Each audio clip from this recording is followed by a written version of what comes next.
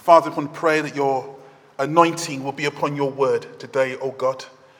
Pray that you will speak, that men and women here will understand your word today, Lord. I pray, oh God, that whatever has gone before, Lord, thank you for the worship. Thank you for what Grant shared through the communion service. Thank you, Lord. Please, oh God, do not stop speaking to us, we pray, in Jesus' name. Amen. Many weeks ago, we opened up this book, 1 John, and I always go back because John Tebbuth, when he preached in that first chapter, he described God from that first chapter very well. The Bible, when it describes God, says this first thing: God is light. That's what the whole book opens up with. God is light. And in God, there is no darkness, no sin. God is absolutely holy. If we cast our minds back to when Moses met God in the wilderness and he came to the burning bush, the first thing God said to him is, Moses, take off your shoes, because the place you're standing is holy. I have come down, and God is a holy God. In fact, Isaiah, when he had that vision of heaven, he saw the angels crying out, holy, holy, holy is the Lord God Almighty. God is a holy God. In fact, Habakkuk writes this in his writings. He says this about God: your eyes are too pure to look on evil, and you cannot tolerate wrongdoing. That's how holy God is. His eyes are too pure even to look upon evil. God is light. He lives in unapproachable light. No one can see God and live. And yet, when we come to the New Testament, we read these words in James: draw near to God, and he will draw near to you. Hold on, Pastor, didn't you say that God lives in approachable light? Didn't you say that God is so holy that he cannot even look upon sin? Yes, I did. But when you come into the New Testament, you're encouraged to draw near to a holy, pure God. Which brings us to our Bible reading today. John starts off in chapter 1 by saying God is light. But when we move on to chapter 4, he introduces another thing about God. Look at what he says. The one who does not love does not know God, because God is love. In the beginning, we read and we learn that God is light.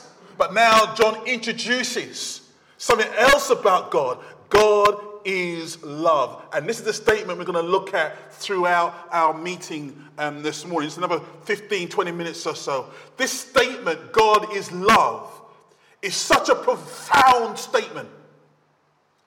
It is taken casually by so many in our world today. Casually, oh, God is love, we can do what we like. It's taken so casually, but it is a profound, deep, mighty statement that God is love. You know, I've got a brother. I love my brother. He's older than me. But my brother has fallen into things that are not good for him. He's fallen into drugs. He's fallen into alcohol abuse. He's been in prison for minor offences, theft and other things. But he's my older brother, and I do love him. I saw him the other day, and I couldn't stop hugging him. He looked so well. And I do love my brother. But I've got two sisters as well. And they make Cinderella's sisters look beautiful. Absolutely, two sisters who turn around and say to my mother, get rid of him. He's no good. Don't allow him to come to the house. Don't give him any money. Don't give him anything. He's a horrible person. Tell him to stay away. Cinderella sisters, I call them. But then my mum comes to me in private and she says to me, Jerry, how can I throw my son away? I love him. How can I disown him? How can I see him on the street I love him. You see, that's what love does. Love is a doing word.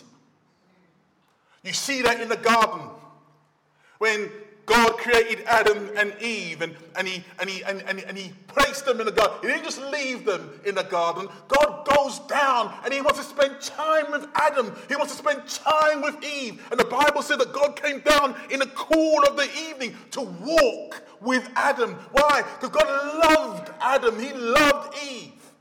And so when we read in the Bible these words, whoops, my PowerPoint just, it is, praise God. Read these words. Then the man and his wife heard the sound of the Lord God walking in the garden at the time of the evening breeze. God wanted to spend time with Adam. But then we read these words. And they hid themselves from the Lord God among the trees of the garden. So the Lord called out to the man and said to him, where are you? You know, man is still hiding from God. Man is still running from God. But love cries out to man. I don't care where you're hiding. I don't care where you're running to. Love cries out to Adam. Adam, where are you?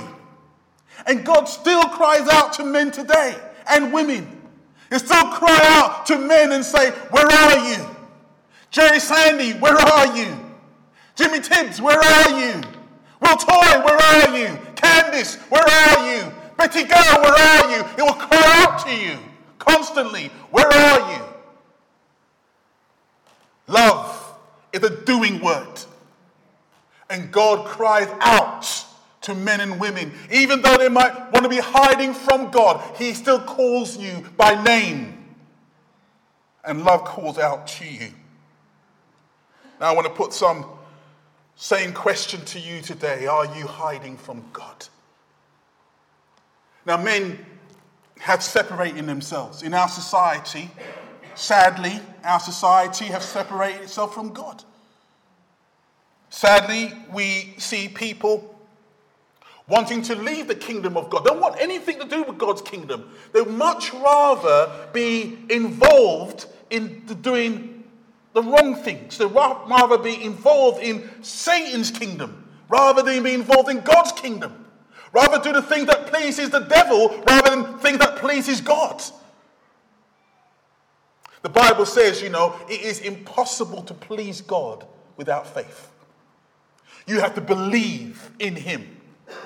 Anything outside of that, I don't care how good you are, how much time you spend in church, how many times you have communion, if you don't have faith in God and believe that he is, then all what you do is nothing. Faith in God is paramount. Because the Bible turns around and says that our works are good works. Look what it says in Isaiah. All of us have become like something unclean, and all our righteous acts are like polluted garments. Or I like the other version. All our righteous deeds are like filthy rags. That's what we're like. Everything we do that looks good, that may sound good to the people around us, without faith and pleasing God, everything that we do, the Bible says, is like filthy rags. And so we come to 1 John 4. And 1 John 4:9 says this. God's love was revealed among us in this way. God sent his one and only Son into the world so that we might live through him. All our works are like filthy rags, but God takes action. What does God do? The first thing God does is that God sends someone. Many women in World War II sent letters to their husbands and sons while they were in the trenches. We'll be thinking about that next week.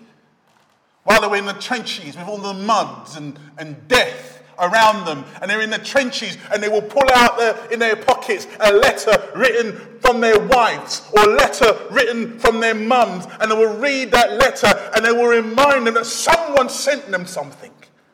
Someone sent them, someone was thinking about them, and someone put pen to paper and wrote to them and sent them something in that place of horror and death. You know, there's lovely that when you reach the grand old age of 100, the Queen will send you a telegram. Some of you might be near that, looking forward to your 100th birthday. I can hang on as long as possible for that. But you're looking forward to the day when the Queen will write you and send you a telegram when you reach 100. That's nice. But it wouldn't be even more wonderful if the Queen knocked on your door when you're 100 years old and came into your house. That would have been amazing. You know, a famous boxer by the name of Michael Watson, I went to see him share his testimony. And some of you know the story. Michael Watson got punched by, I think it was Chris Eubank, and it was very damaging to his mind. And he was in hospital, unable to walk, unable to speak, unable to move for months. He received a lot of letters from famous people, a lot of wishing him well and asking, telling him that they're praying for him. Everything. Received a lot of letters, but there was one thing that he said in his testimony that was amazing. He received a lot of famous letters from famous people, but one thing that was so wonderful, he had a visit. Not a letter, a visit from the great late Muhammad Ali. Came to his hospital bed in London and walked in there. And Michael Watson said, soon as I saw him, I said my first word.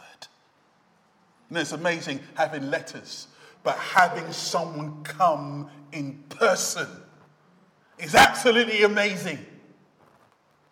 And this is what we find here. When John writes and says these words, God sent his one and only Son into the world. When John writes that, what he is saying by one and only, he is speaking of Jesus' deity. He's speaking about Jesus' divinity. He's saying God didn't send an angel. He didn't just send one of his servants. No, the Bible said that God sent himself in Jesus Christ. And so when Jesus speaks to Thomas, he says, Thomas responded to him, and Thomas says, my Lord and my God. When Jesus speaks to Philip, he says to Philip, Jesus said to him, here have I been with you all this time without you knowing me, Philip. The one who has seen me, he says, has seen the Father. When Jesus is speaking to the Jews, he said to the Jews, the Father and I are one. Again, somewhere else, he says this, before Abraham was, I am.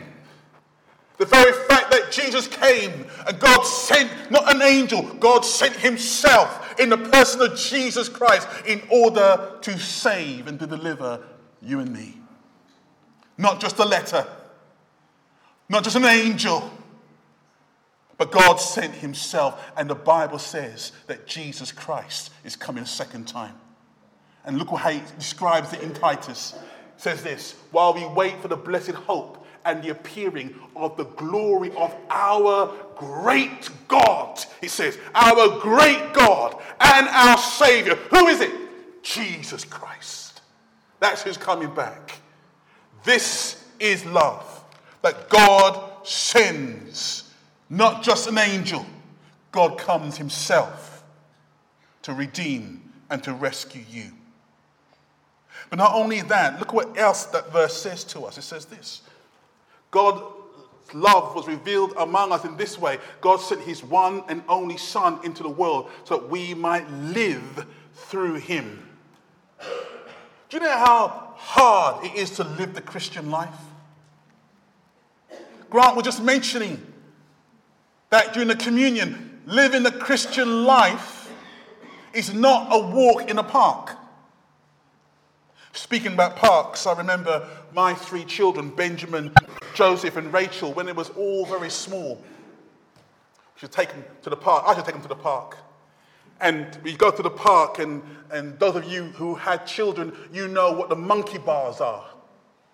But those of you who haven't got any children, but what are monkey bars? Well, in the park, they've got a climbing frame, and on the climbing frame, they've got little bars going right across.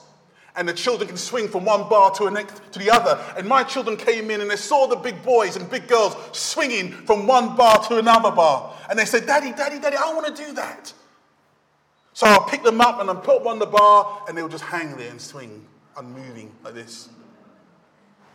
And so I had to come and hold them by their waist and then move them along. And as they moved there along, they felt they was doing it all by themselves.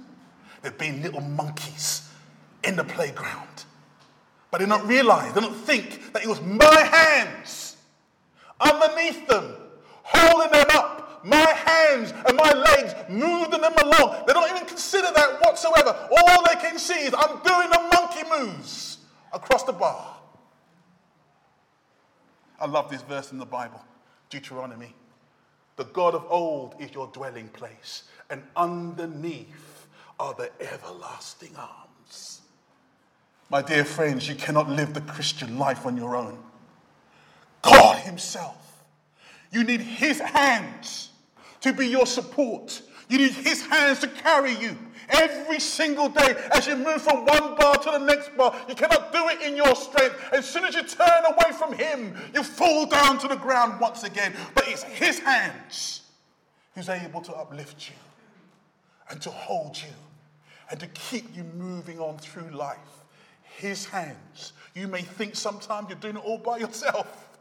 But I want to tell you, my dear friends, underneath you is that promise. It's not the temporary arms. It's not the once a week arms.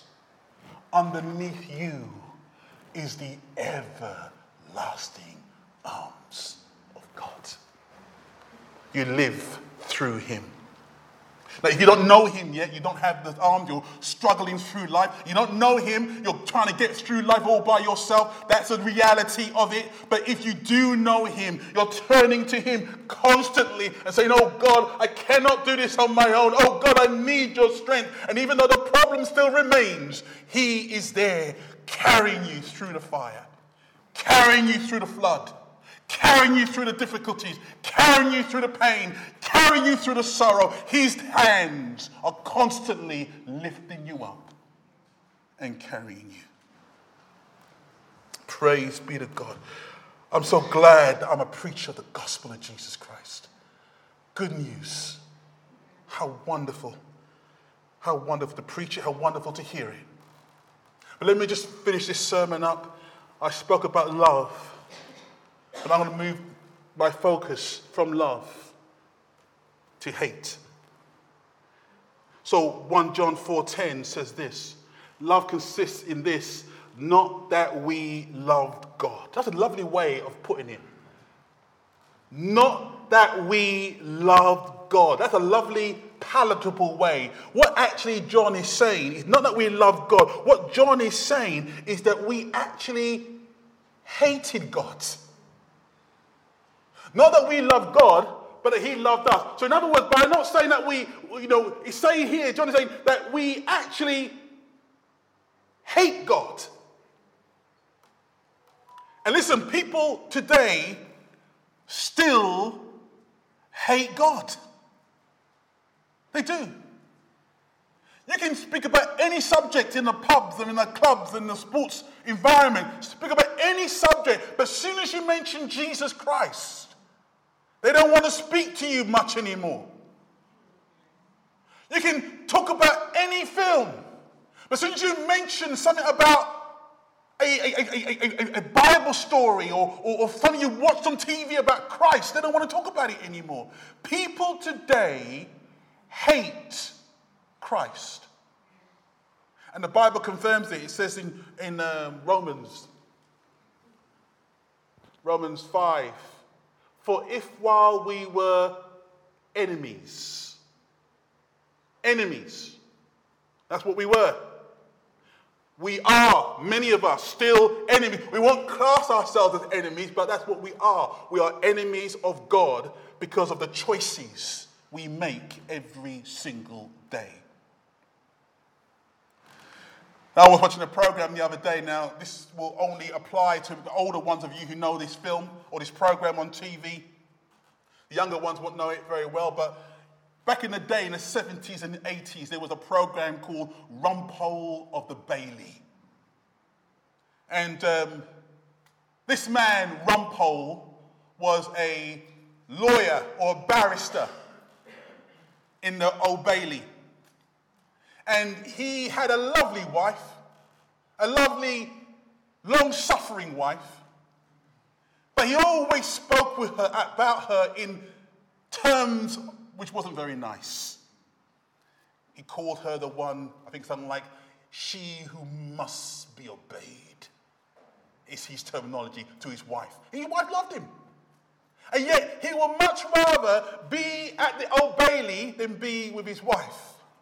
He would much rather be in the wine bar called Polaroids, whatever it's called, and rather than be with his wife. He would much rather smoke his cigar and be with his friends rather than be with his wife, because he saw his wife as someone who must be obeyed. And so he would speak of her with disparagingly tones. Sadly, so many so-called Christians are very much like that. Sundays come round too quickly for some people. Sundays come round so often, and when they get to church, they have to listen to a boring old man for 30 minutes. Have to sing some songs for an indefinite period of time. The only good thing about Sundays is the tea and biscuits served in the hall next door. And we turn around and we look at the church and we say, oh, give me rugby, I can be there all day. Give me the football, I can watch that all evening. Give me shopping in Lakeside, I would love to do that. But don't give me church every single Sunday. Can't take that. We have the Rumpole Christianity that says, he who must be obeyed. And we're miserable about it. But the truth is, God loves you. Even though you have this Rumpole attitude. Everything else is fine. Rather be at work. Rather be down the playhouse. Rather be doing other things than rather be in the house of God. But God still loves you. In fact, the Bible says these wonderful words. Dear friends, if God loved us in this way, let me go back. For if while we were enemies, we were reconciled to God through his death of his Son, how much more, having been reconciled, will we be saved by his life? The atoning sacrifice of Jesus Christ, the very fact that he lived, the very fact that he died on that cross, that he was making a sacrifice for you. He was displaying his love for you and for me. He was turning around and saying, even though you wouldn't choose me, I'm choosing you. Even though you don't love me, he says, I'm loving you. And I love what the Word of God says here. We love. Why? Why do we love him? Why are we here worshiping him? Why is he so important to us? I'll tell you why. It says in the scriptures, we love him because he first loved us. And it's when God placed that love in your life, it transforms you and turns you around. Sadly, we have Christians up and down this country today who only love God when they're doing the things he wants them to do. Only love God when God is dancing to their tune.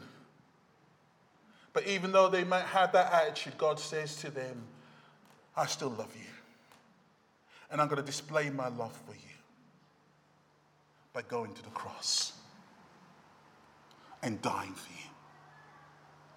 Now that message could do two things. For the person who's not a Christian, that message should begin to stir some affection in your heart. Begin to say, wow, did he love me so much that he went to die for me? Not only sent an angel, he came himself. Wow! I can't believe that I'm loved by God so much. That's one reaction. But for the Christian, the reaction should be a little bit different. Lord, how can I serve you? What offering can I bring to you? How can I worship you and love you even more? I'm feeble. Even in my best acts of worship is feeble, but your love blows me away. God, I love you. And I want to serve you. The plain, simple message that God himself did not spare his son, but gave him up for you all. How much more will that same God bless you and give you all things? What a God we serve. Praise be to his name. Let's pray. Oh God Almighty, thank you that underneath us are indeed the everlasting arms. We cannot live this Christian life on our own. We cannot love you. We cannot serve you. But I thank you, oh God, that you carry us, that you strengthen us, that you are with us. I pray, Lord, that every person here will once again look to the cross. And as we look to the cross to see the love that was shown to us there, and in turn, not only love you, but also love one another. And we pray this in Jesus' name. Amen.